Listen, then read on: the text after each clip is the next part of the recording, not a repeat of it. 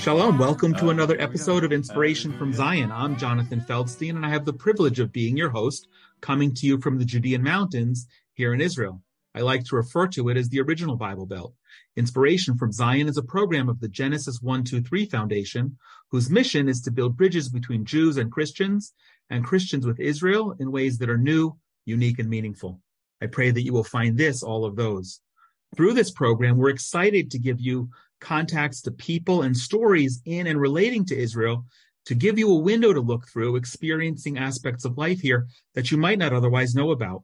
We want this to be interactive, so please be in touch with us at inspirationfromzion@gmail.com and send along any questions and any comments about any topic anytime. Or you can reach us at genesis123.co and follow and like Inspiration from Zion on Facebook, Instagram, and Twitter. Stay tuned until the end of the program. We're also going to share some exciting opportunities and offers, and please feel free to share this program with others. So today I have a really exciting guest, and I'm going to introduce him and then why we're having the conversation. Professionally, Hillel Fuld is known as one of Israel's top marketers. He works with leading tech entrepreneurs, investors, and visionaries to, as he says, accompany them on their journey from taking an idea to implementation and from implementation to revenue.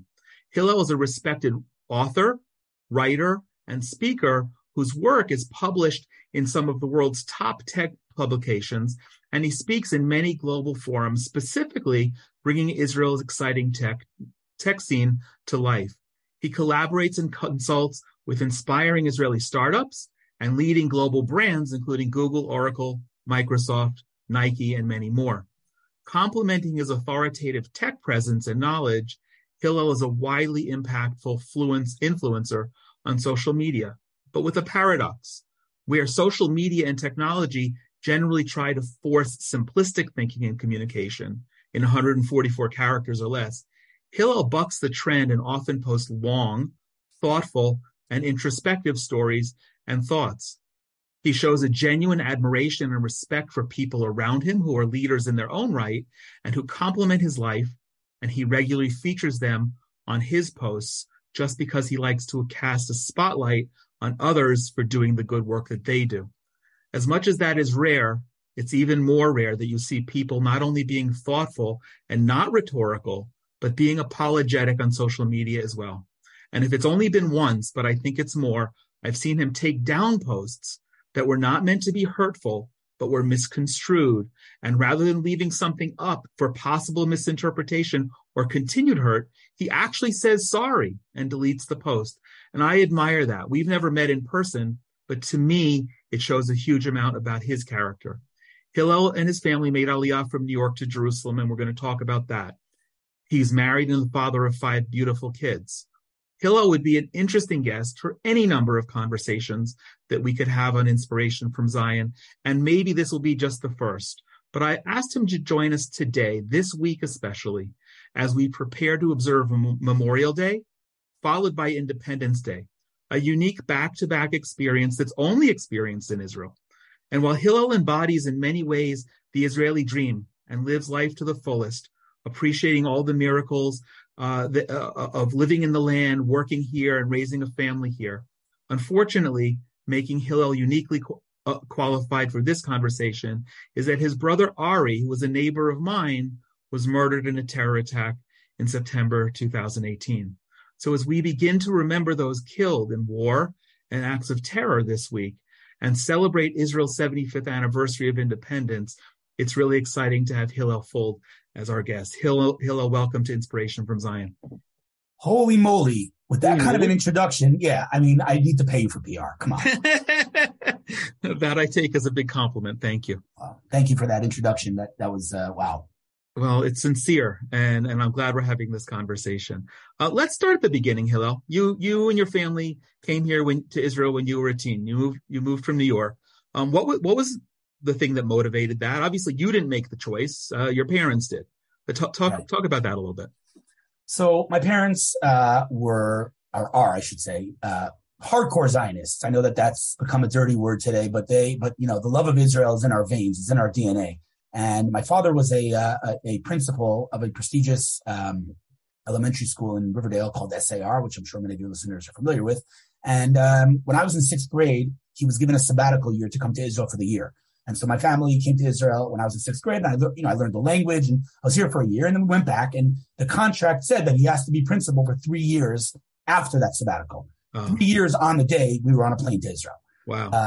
And I already had the language because I was here in sixth grade. And when you're a kid, you pick up languages quickly, and I never really lost it. So I came here knowing Hebrew, but there was still the cultural, element and the cultural shock, I should say.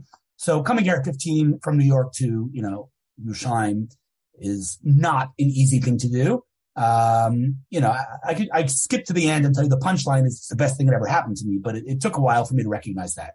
Yeah, well, I was going to say, coming here as a teenager, our oldest when we came was 11, and that was challenging enough, but already 15. I mean, my goodness, all the hormones are in and everything's going on, and you've already established your life there, and you're not an immature elementary school student. You've got a life. What were the biggest challenges that you faced? I mean, I started high school in New York. I went to MTA, to YU High School in 9th grade, and then I came here in 10th grade. So it was like, if it had been 1 year earlier, maybe, because it's a new beginning anyway.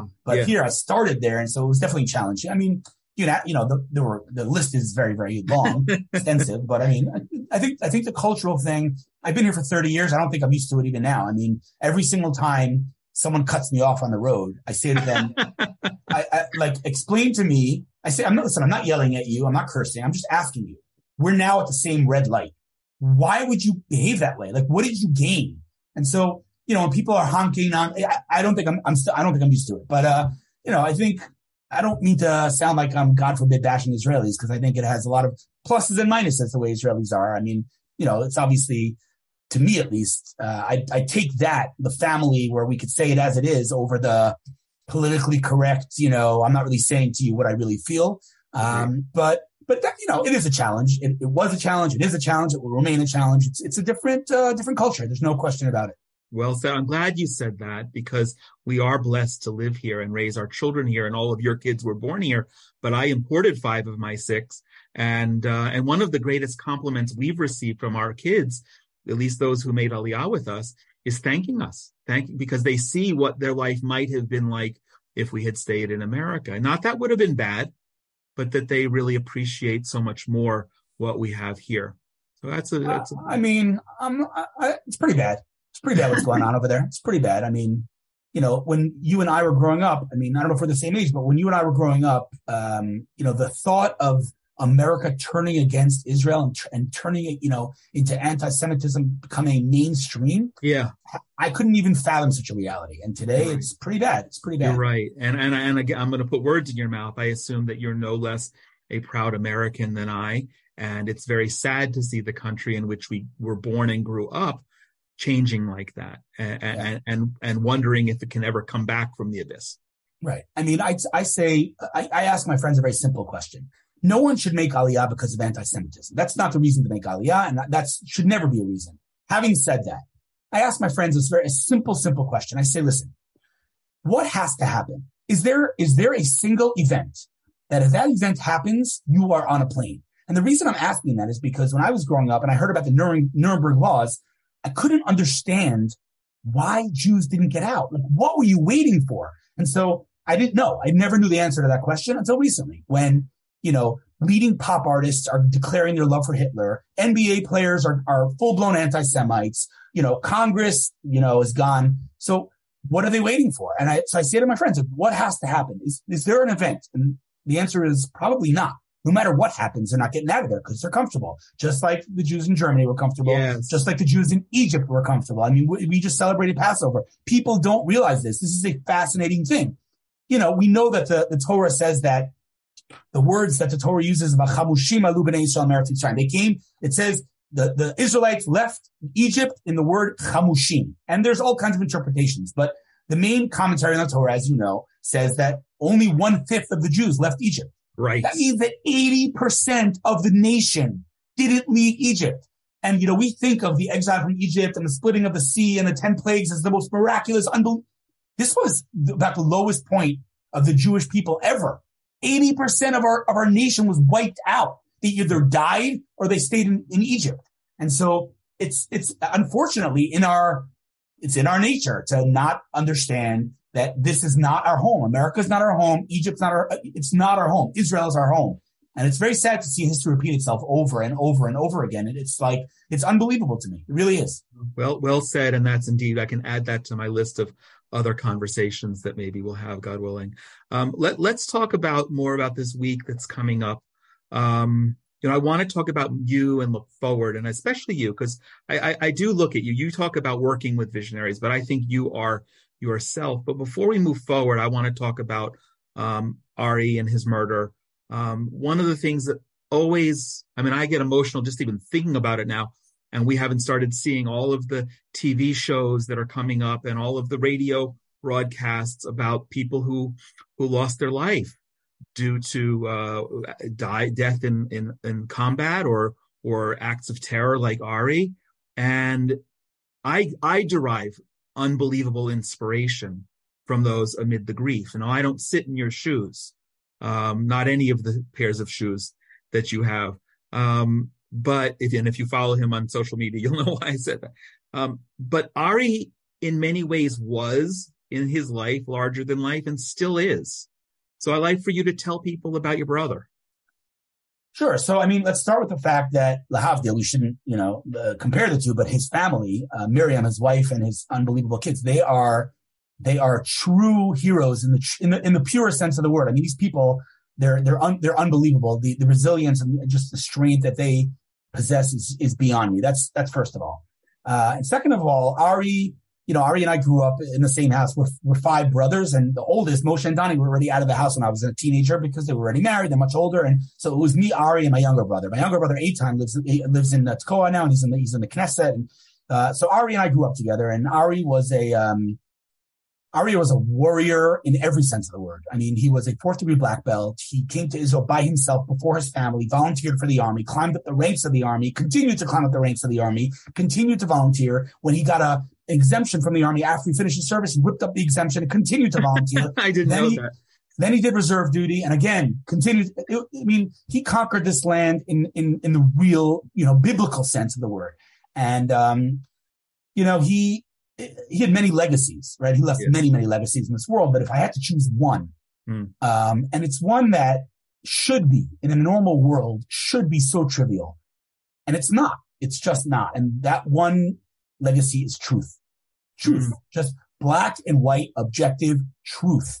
Now, your listeners might be listening saying truth. Well, we know what's truth. We know, what's left, what's right, what's black, we know, right? Well, the answer is no, we don't know. The world has lost.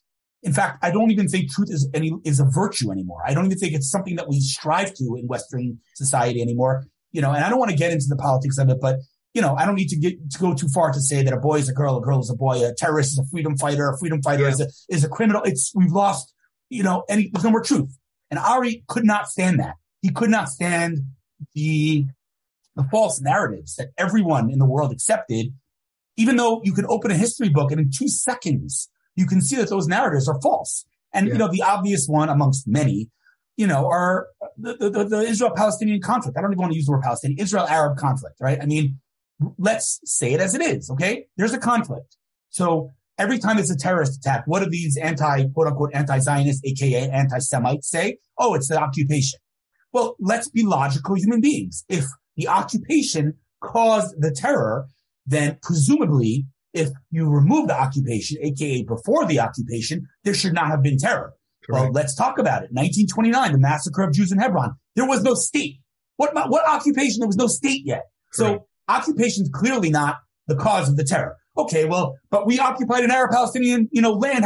Well, okay, if there was an Arab-Palestinian state, great. Just tell me when it was established, please. What was the national anthem, and who was the prime minister, and what was the currency? Because if you can tell me that, then we can have this discussion. But you can't tell me that because it never existed, right? And so, everyone can keep talking about a Palestinian state, an Arab-Palestinian state, an Arab-Palestinian nation. It's all lies. And so when the UN and even, the State Department accepts this narrative, Ari could not accept it. Yeah. He would just stand on every possible, rooftop and say, stop lying. You're lying. You're lying through your teeth. Stop it. We can discuss a resolution for the conflict. We can talk about it. But don't tell me that there are two sides that are equal. There's no equal sign to a terrorist who is targeting innocent people and walking up to a car and at point blank murdering two sisters, to an IDF, that's an Israel Defense Forces, that every single innocent life that's lost is a horrible tragedy from our perspective that we apologize for. That is a mistake. Yeah. And anybody who makes that equal sign is just morally corrupt and has no moral compass. And so the rest of us, unfortunately, are I shouldn't say the rest of us. I and many of my friends, we hear these things and it bothers us, but what do we really do about it? Not much. Ari did. So that was Ari. He was a man of truth. He was a man of heroism. He lived a hero. He died a hero. Those that might not know, he was shopping for his family before Yom Kippur, and a 16-year-old Arab kid came and stabbed him in the main artery. And Ari was basically declared dead on the spot, but he somehow managed to run after the terrorist, jump over a wall, shoot the terrorist, and he saved a woman in his last breath who the terrorist was now going to kill, and then he collapsed and died. And so that woman has since become a part of the family. But really, Ari lived a hero, died a hero, and he became a national hero officially of the state of Israel, which I often think, what would my grandmother in Auschwitz have said had I told her that her grandson is a national hero of the state of Israel and her other grandson is in the Knesset? It's like she wouldn't even know how to digest that information. She couldn't even comprehend it. It's wild. It's totally wild. Everything you said about Ari is true. I admittedly, I didn't know him super well, but you couldn't not be in his presence and not be in awe and respect. And when you're talking about truth, he also did so. It's not just he fought for the truth, but he didn't use rhetoric. He just a straight, solid, legit argument. And it was not a bunch of nonsense.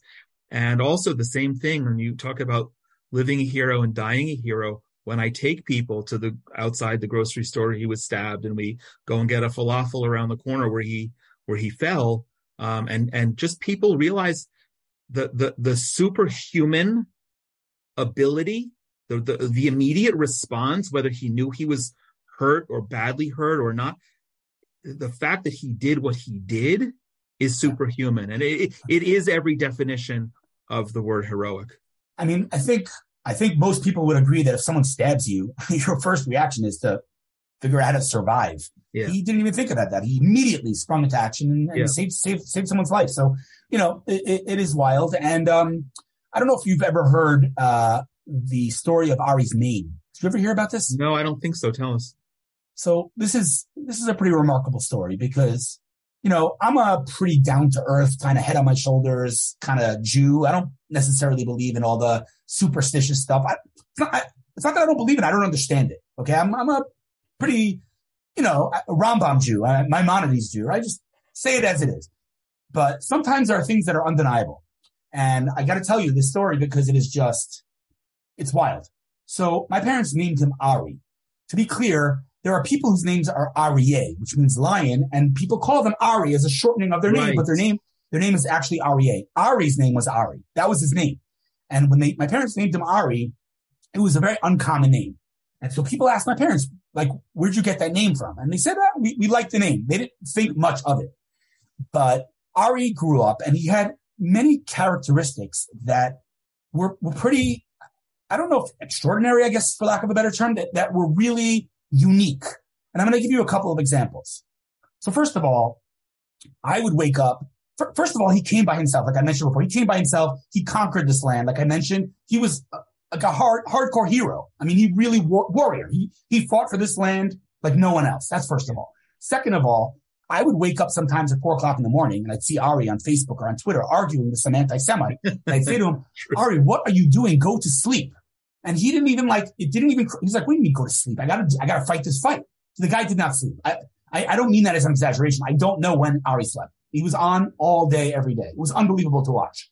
That's the second thing. The third thing is that he had certain, let's call it commandments that obviously he was a religious observant Jew. So he tried to keep all the commandments, but there were certain things that he was very, very passionate about. First of all, the mitzvah, the commandment of tzitzis, of wearing, strings on your garment, talis, wearing a garment, over your head when you pray. He was very passionate about that specific commandment. Why? I'm not sure why, but he had a very strong passion for that. In general, davening, prayer. He was very passionate about prayer. Most people, when they pray, they shuckle. He put himself into like Tai Chi, and he stood there like a brick wall. It was unbelievable to watch. But specifically the prayer of Shema Yisrael, Hear, O Israel, right? He was very passionate about that. Why? I don't know why, but those things that I just mentioned very much characterize Ari. So again, he was a warrior, conquered the land, right? He didn't sleep. He prayed very intensely. He had deep passion for the mitzvah of Shema, the prayer of Shema, and he was very passionate about the mitzvah, the commandment of the fringes. Okay. Those things characterize Ari. After the murder, my parents opened up the Bible, the Tanakh, and they said, where did we get this name from? Where does Ari, the word Ari, appear in the Tanakh? And the answer is, and sit down for this because this is going to blow your mind, twice in the whole Torah does the word Ari appear. And I'm going to read to you the verses as well as the commentary on those verses. And again, sit down and prepare for serious goosebumps, okay? Mm-hmm. The first one, it says, Karash achav ke'ari. They crouch, they lie down like a lion, like an Ari, like the king of beasts. Okay, this is what the pasuk says. Those who bless you will be blessed. Those who curse you will be cursed. That is the verse in the Torah. That is the first time the word Ari appears. Okay, I'm going to read to you right now what Rashi, who's the main commentary on the Torah, how he defines the word Ari. And I'm reading to you word on word. If you don't believe me, you can go check it out. Karash achav ke'ari. This is what Rashi says. Kitargumo. You ready? Yityashvu be'artzam. They will settle their land. Bekoach uvigvura. With strength and might. That is what a lion does. They settle their land. What? I mean, if I asked you to define a lion, you wouldn't say that. What kind of definition is that? That is what Rashi says. But wait, it gets a lot better. The second time the word Ari appears in the entire Torah, I'm reading you the words. Hein am kilavi yakum, lo, a people that rises like a lion. The cha'ari nasa, leaps up like the king of beasts. Okay, and here it goes. Lo yishkav ad yochal teref. He won't sleep until he consumes his prey. Wow. A lion doesn't sleep. And here is the big kicker. This is what Rashi says on this pasuk. It's unbelievable. I'm reading word for word. Heinam kilaviakum. When they wake up in the morning, they overcome like a lion, to grab the commandments of the Torah. Now, Rashi could have named any of the 613 commandments. He named 3. Lilvosh talit, to wear strings on your garment. Likro et shema, ulahaniach tefillin, to read the shema and to wear tefillin, to pray. This is, I'm reading it for word. If you don't believe me, go look it up. This is the 2 times in the entire Torah that the word Ari appears. My parents could not believe their eyes. So Ari, was destined to do what he did. Obviously it's a tragedy and we miss him, dearly, but it's clear that he had a mission on this earth that he accomplished. It's clear beyond any shadow of a doubt. Well said. You gave me the goosebumps you said I would have, and tears in my eyes. Wow. You know what? I need to take a break. Let's take a break for a minute. I'll come right back. I have to recompose myself. Hold on a sec. We're going to come right back.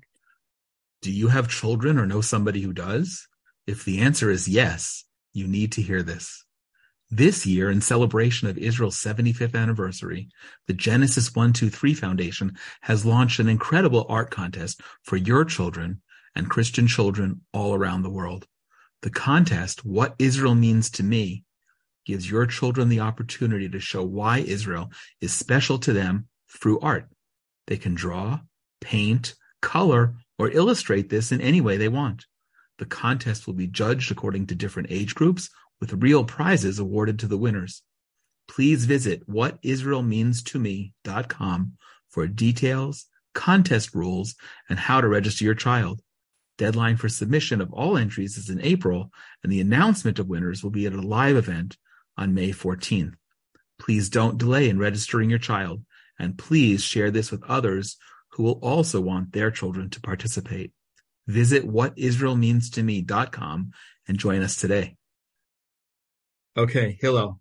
I'm glad I asked you to share about Ari. I don't know that anyone could have done it better than what you just did, and I'm grateful. And we need to for those who didn't know Ari, maybe we'll provide some. You can help me get some links to put in the episode notes where people can see him on video, and maybe we'll put in some other things. And anyone who wants to know more, please be in touch with me. Before we move on to what we're celebrating, when he died, when he was murdered, what gave, or since then, what's given you the most comfort? I mean, you know, I mean, this legacy that I speak of, the stories are endless. I mean, it's been 4 years and the stories are still flowing. People that are in Israel or people that are observant Jews because of Ari. And I say to them, wow, you're an observant Jew because of Ari. That's unbelievable. How close were you? And they say, I never met him. I'm like, well, you guys must have spoken a lot. Never spoke to him. What do you mean? What?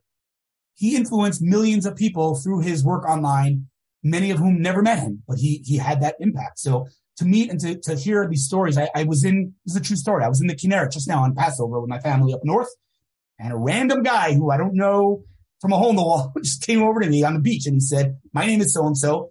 He's holding his baby, and he says, meet my son, Ari. I named him after your brother. Wow. I said, what do you mean you made, who are you and how did you know my brother? I didn't know your brother. He inspired me. I named my son after him. Like, unbelievable. So those stories are just, unbelievably inspiring. Wow. Thank you. Yeah, I've heard of a lot of people naming their child Ari, and that's not a coincidence, but I hope that they hear about Ari's name and those two instances that that his name is in the Torah. That's important, and to raise their children like that. Obviously your parents did. We do something this week that no country in the world does, I think. Memorial Day immediately followed by Independence Day. Your view on that, I mean, I really want to know what your view is, but it had to change somewhat from this time in 2018 to this time in 2019. Can you talk about that? Yeah, I mean, I think that nothing illustrates or personifies the nature of the Jewish people in our history better than that transition.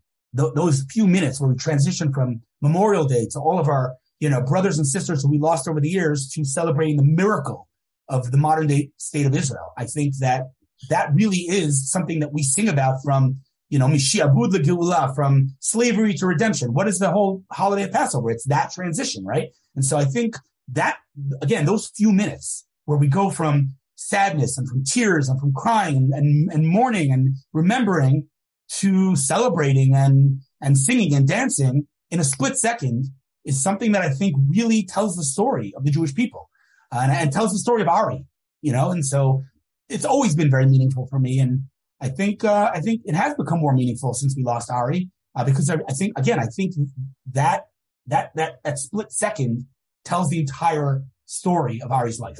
Is it hard though? I mean, obviously on Memorial Day, you're enveloped in all of the national mourning that goes on. I imagine you go to the cemetery and other family things, and it's got to be very personal and intimate.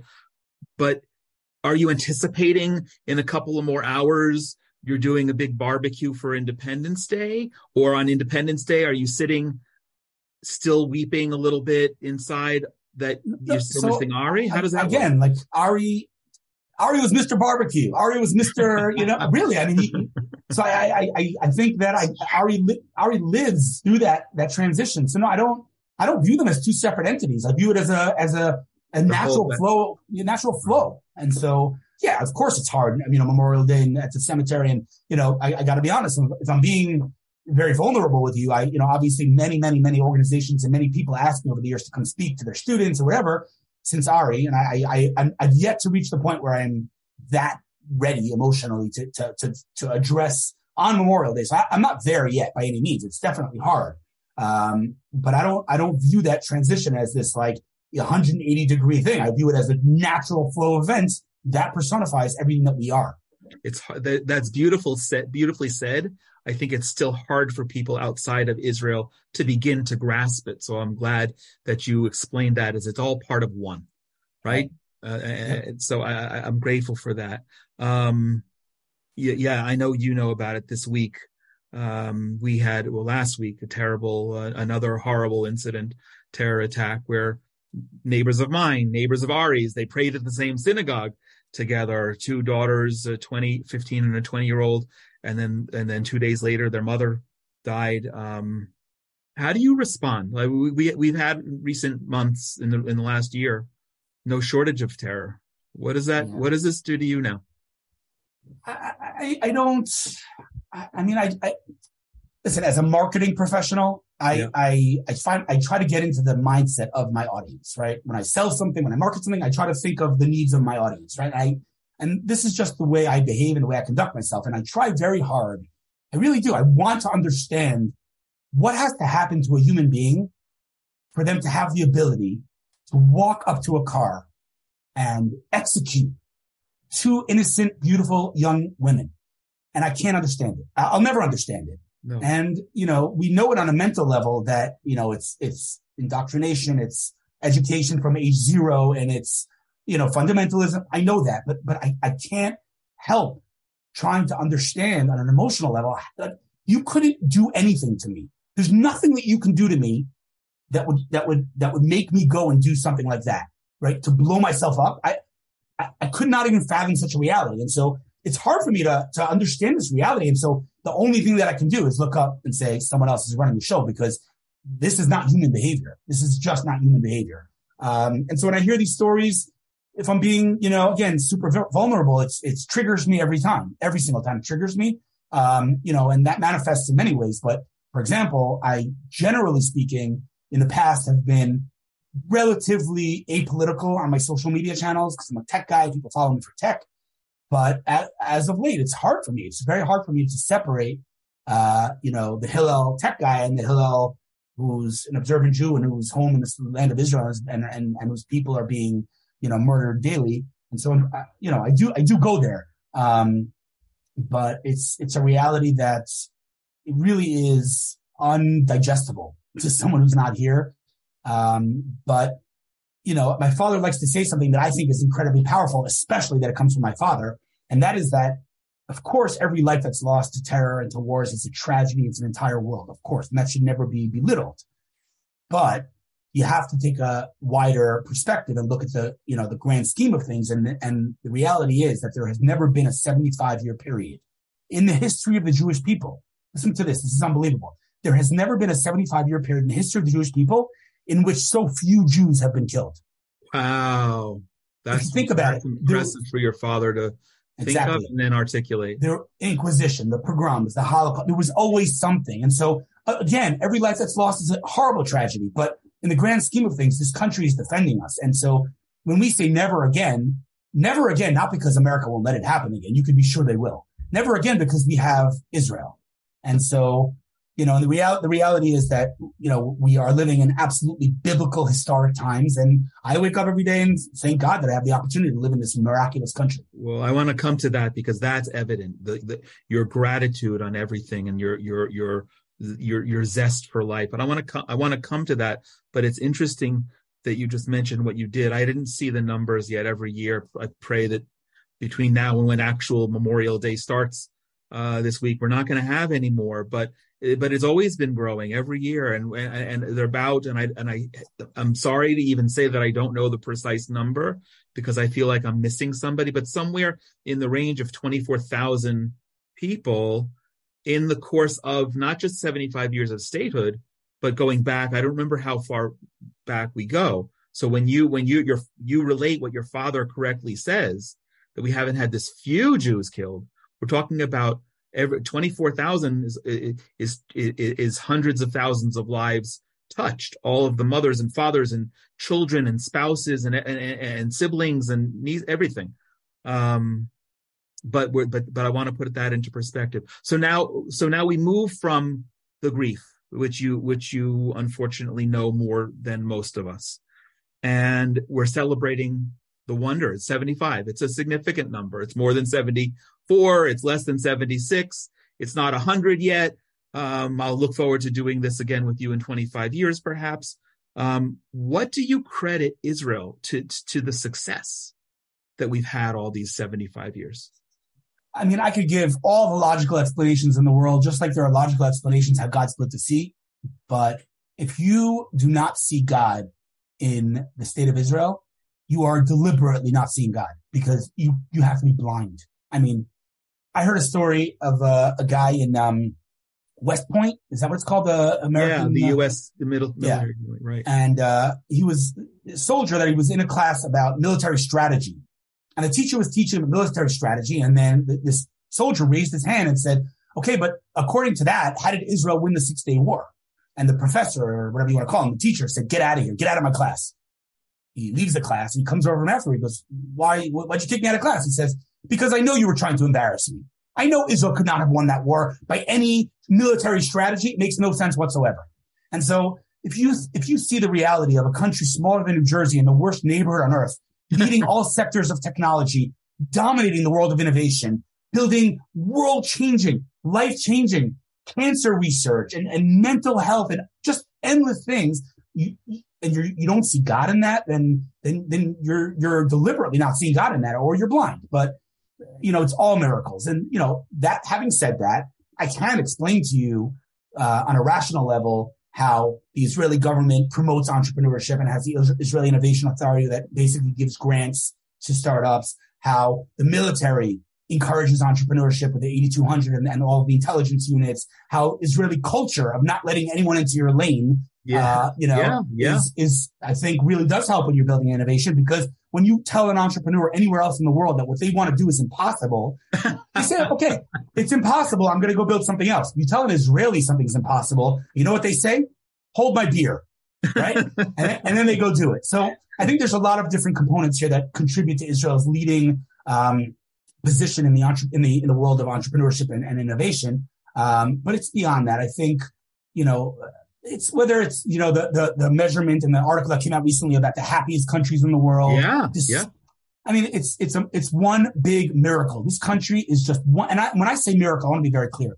I don't call it a miracle like, waking up in the morning, right? Waking up in the morning is a miracle, but that's a miracle that's natural.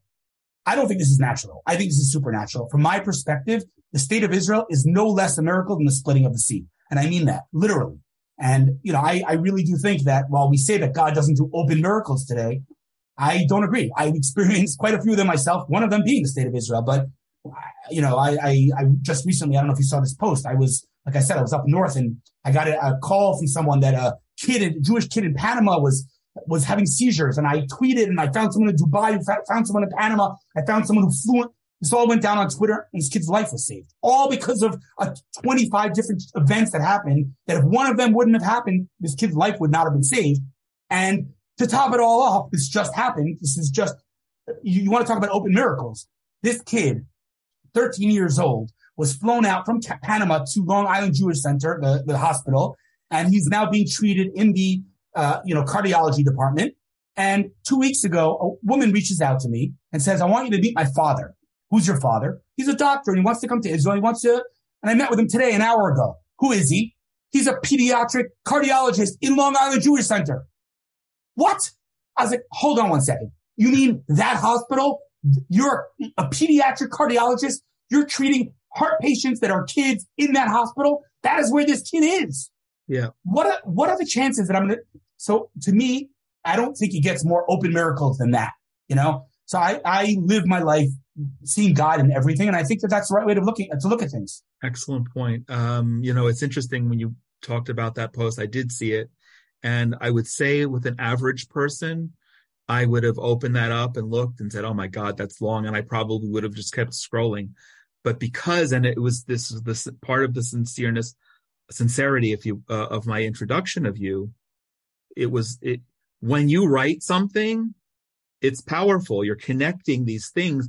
And now that you've ascribed, and I don't remember if you used the word miracle or miraculous specifically in that post, but when you talk about it now, it's that unique thing. You blow away any 144 character rule. And if it's 144 words, 140 characters, by the way. I have to 140. Okay. Excuse me. Thank you. I'm not the tech guy you are. That's why I take my hat off. 140. Yeah. So I just think that it's fascinating. And that was, again, one of your amazing posts to read and connect and see the miracles that we have the privilege of seeing. I want to take another quick break and come back and speak about some of the other miracles. I want to pause in the conversation for just a moment to invite you to join us in one of the really incredible programs that we do as part of the Genesis 123 Foundation. This year, we have been going out all throughout the Judean mountains to show love to soldiers who are stationed keeping us safe from the threat of terrorism. It doesn't matter if we're in a burning heat wave or temperatures below freezing before the wind chill. They are out there guarding strategic points that have a high risk of terrorism. And thanks to the support of many people like you, we are pleased to bring them homemade hot soup in the cold of winter and cold drinks and sweet watermelon in the heat of summer. Any donation is meaningful and helps us to bless the soldiers. You can join us and donate at genesis123.co/bless-a-soldier. That's genesis123.co/bless-a-soldier. And when you do, you also have the opportunity to send along your own personal words of thanks and blessings to the soldiers guarding the land and protecting the people. Please join us. Okay, so Ari, next week we're going to be celebrating Israel's. Sorry, Hillel. We're going to be celebrating Israel's 75th. What this year? What do you think Israel this year? It's been a tough year that we have the most to celebrate. Listen, again, it's all about perspective. It's the reform and this, the tear in the nation, and there's, left and there's right, and there's the horrible poisonous rhetoric being thrown around, and not belittling that. That should not be belittled. But you know what? What do both sides of this debate have in common? There's one thing they have in common. What are they using to demonstrate? What is their symbol of their demonstration? Excellent. The Israeli flag. That's right. They're both holding the Israeli flag. So let's put things in perspective. Both sides want what's best for this country. Some might say this is best for this country. Some might say this is best. That's fine. And we can discuss it because we're a democracy. But let's put things in perspective. Nobody here is trying to murder Jews. We're trying to build the best country we can build. So to me, again, with all the difficulty, I'm not belittling it. Let's put things in perspective. We've never had it this good.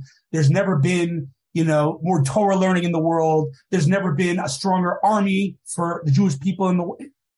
Things are good. Let's just put things in perspective. Things have never been this good. Okay, so I want to follow up on that, something I wasn't planning on asking, but we're talking about terror. We're talking about challenges.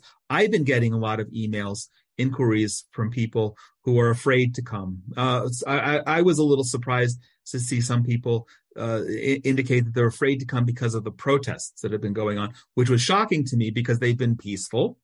No one's burning the flag. Everyone's embracing themselves in the flag. What do you say to someone like that? Nicely. It's a hard one. It's a hard one because I feel like fear is not a logical thing, right? I can answer this person logically, but if they have fear, will that even address the issue? And this is a broader question. What do you say to people that are afraid to come to Israel because of the terror, right? All the years, people, I don't want to come to Israel. And then the people that come here are like, I don't know what everyone was talking about. This is like nirvana here. It's like heaven, right? That's right. So, a person that's afraid to come here, I can only talk to their reason and their logic and say, what exactly about the protests are you fearing? This isn't what's going on in Paris right now. They're burning down the city. This is not that. But if someone's fearful, I can't address an emotional, feeling that they have. I can only talk logic. So I can talk logic with the person. I have not encountered anyone. No one said that to me, that they're afraid to come because of the protests. But people have said to me over the years, I'm afraid to come because of terror. I can only tell them the statistics and how this is the safest place in the world. And, if God decides it's your time, right? So I don't necessarily, the answer is I don't have an answer, unfortunately. Okay. It's an honest answer. Thank you.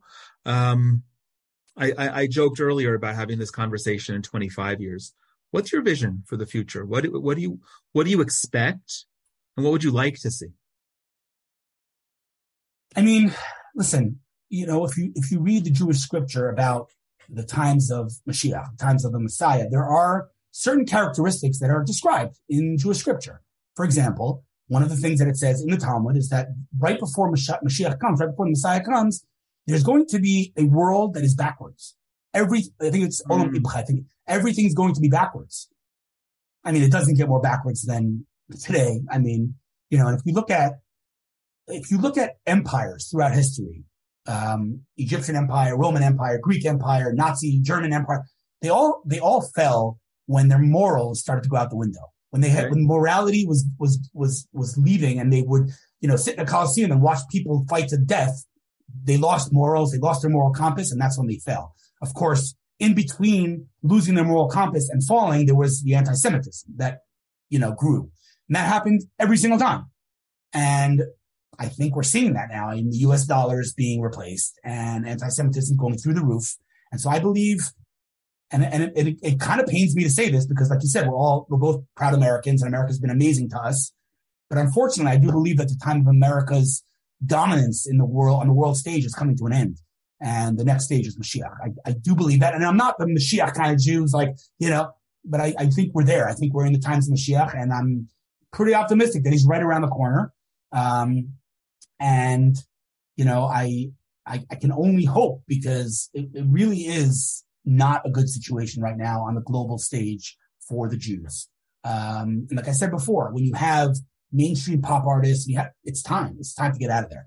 So if you're asking me what I see is going to happen, I think Mashiach's coming. I think, we're going to experience the redemption. That aside, I think Israel will continue to flourish. I think it will continue to thrive, continue to lead the world of technology, continue to, invent and to innovate, and change the world.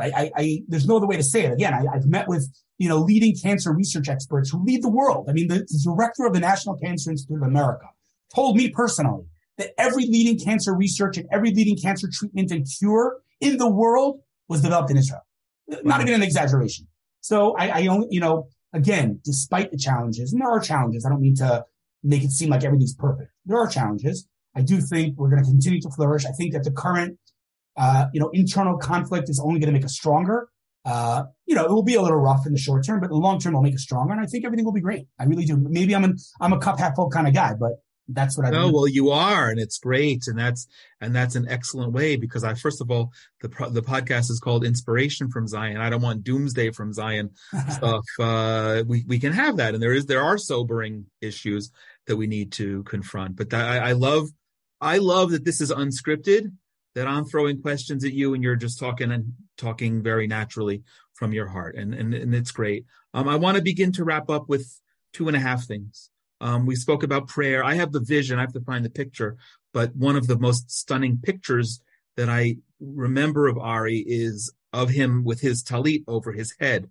It's a great picture. Maybe we'll even use that here for promoting the podcast. But you're an Orthodox Jew. You pray a lot. You see the cup half full, but you also see God's fingerprints on the side of the cup and inside the cup and his DNA in there. When you're praying, what do you see? What's the most vivid realization of the prophecy of our existence here? I mean, there's a famous story in the Gemara of, the rabbis who were walking on the Temple Mount, and they saw animals and wolves and everybody, they're crying, this is horrible, the destruction of the temple. And famously, Rabbi Akiva was laughing, right? They said to him, why are you laughing? He said, why are you crying? They said, what do you mean? There are wolves walking on the Temple Mount. He said, yeah, but God said that was going to happen. So if this happened, then the next prophecy is going to happen. So this is good.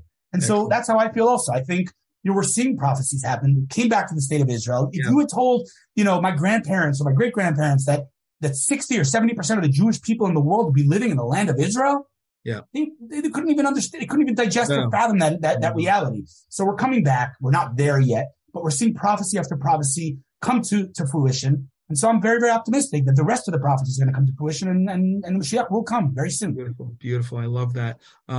This is a program, and what we do, Genesis 123 Foundation, is about building bridges specifically between Jews and Christians with Israel.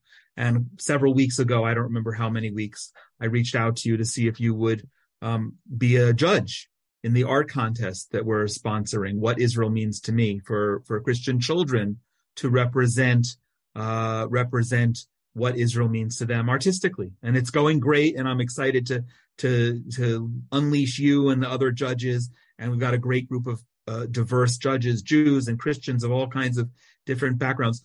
And I hesitated to reach out because I don't really see that that's something that you're involved with, the building bridges. Not that you're against it, but it's not really something that I saw. But I was thrilled that immediately you agreed.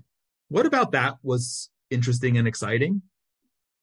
Listen, you're getting me in trouble here, because the amount of emails, the amount of things that I'm involved in, like I can't even keep track, if I'm being honest with you. So fair enough.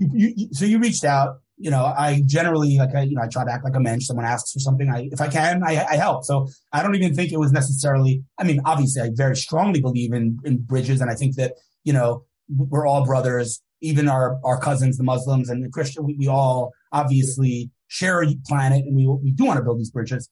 I can't tell you that, that's something that's my top priority in life, and we all have to focus on other things. It doesn't mean that it's less important to me, but the truth is, you asked me to do it, I'm happy to do it. It wasn't necessarily something that I did because it's my deepest passion.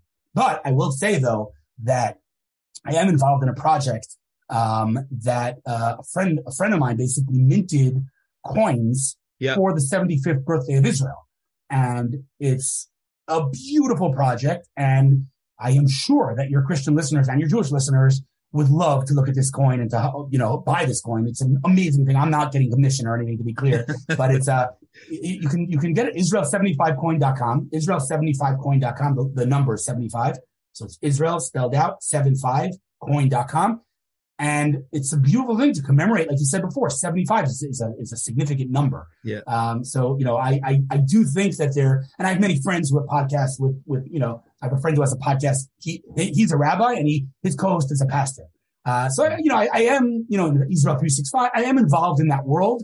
And I think it's an important cause. I do think it's an important cause. And again, we're talking about Mashiach. The times of Mashiach, we're all going to join forces. So, I think it's an important thing. Great answer. Thank you. Thanks for that. Hillel, before I let you go, Independence Day, Memorial Day, tech in Israel, what do you want to share? What did I neglect to cover to ask you? I think that people need to understand that there are not two Israels. There's one Israel. What I mean by that is that there are investors in Silicon Valley who, on the one hand, deploy capital, invest in Israel, because they know we're building world-class innovation. And then they go and they tweet things like, all these horrible conspiracies about Israel killing innocent Palestinians. Stop it. There's one Israel, okay? If Israel is spending all this time and resources curing cancer, will that same Israel go and do the things that you're saying we're doing? So people have to open their eyes, and people have to look at the reality and stop listening to what CNN and BBC and all of these other propaganda networks are feeding us, because we know what drives them. What drives them is clicks. And let's be honest, nice guys don't drive clicks. Finding a devil, a scapegoat, right? That's what drives clicks, and demonizing the anti-Semitism takes on a new face every generation. The generation of anti-Semitism today is anti-Zionism. It's a fancy word of saying I hate Jews, because to say I hate Zionism but I don't hate Jews is like saying I hate a church but I don't hate Christianity. Like, you can't. It's part of Judaism and Zion. Israel is in our prayers. It's in our. You can't separate those two things. So if you're anti the Jewish people having a homeland, then I got news for you, buddy. Don't look now, but there's an anti-Semite walking around in your shoes. All right. That's all I got to say about that. I love it. Hillel, well, I knew this is a conversation I wanted to have for a long time. I'm so grateful. You have fulfilled everything that we try to do with Inspiration from Zion, and I'm grateful. Thank you for joining us today. Thank you for having me. It's an honor, and keep doing what you're doing. It's amazing. Thank you. As we wrap up, people who followed Inspiration from Zion for the last year and a half know that we offer a special gift at the end of every episode. Each month, we give away what we call a book from Jonathan's bookshelf. All we ask is that you do is go to the Inspiration from Zion social media and follow and like us. And when you comment and share the link to this program, every month we give away a special book. This month, we're giving away a copy of what we call Bubby's Story. It's actually a book that we published as the Inspiration, as the Genesis 123 Foundation, in honor of a 99-year-old Holocaust survivor telling her story, a woman who's turning 100 next May. And because we published the book and happen to have access to the electronic file, anyone who emails us at inspirationfromzion@gmail.com will get a free copy with pleasure. We're also grateful that this podcast is sponsored by our friends at the Willow Run Greenhouse in Culpeper, Virginia. If you're ever in the area and want to pop in and thank them for helping to make conversations like this possible, please do. And also special thanks to the Coin family as well for their meaningful sponsorship. Inspiration from Zion and all the Genesis 123 Foundation programs are made possible by donations. So please consider joining us to help continue the dialogue and build bridges. And this episode specifically, we would be tremendously remiss if we just didn't dedicate it in memory of all of the victims, everyone who we are commemorating this coming week, and praying that their memories will be a blessing to their families, that their families will continue to have unlimited comfort, and that they will be the last of our victims. If you'd like to sponsor a future episode in honor or memory of a loved one or special occasion, please be in touch with us at inspirationfromzion@gmail.com. We'd love to hear your comments as well as part of a dialogue, and invite you to send any questions about Israel, about Judaism, specifically for our Ask the Rabbi programs. Please share this episode with others who will also find it of interest, and continue to join us right here as we bring you more meaningful conversations about unique topics relating to Israel that you won't hear anywhere else.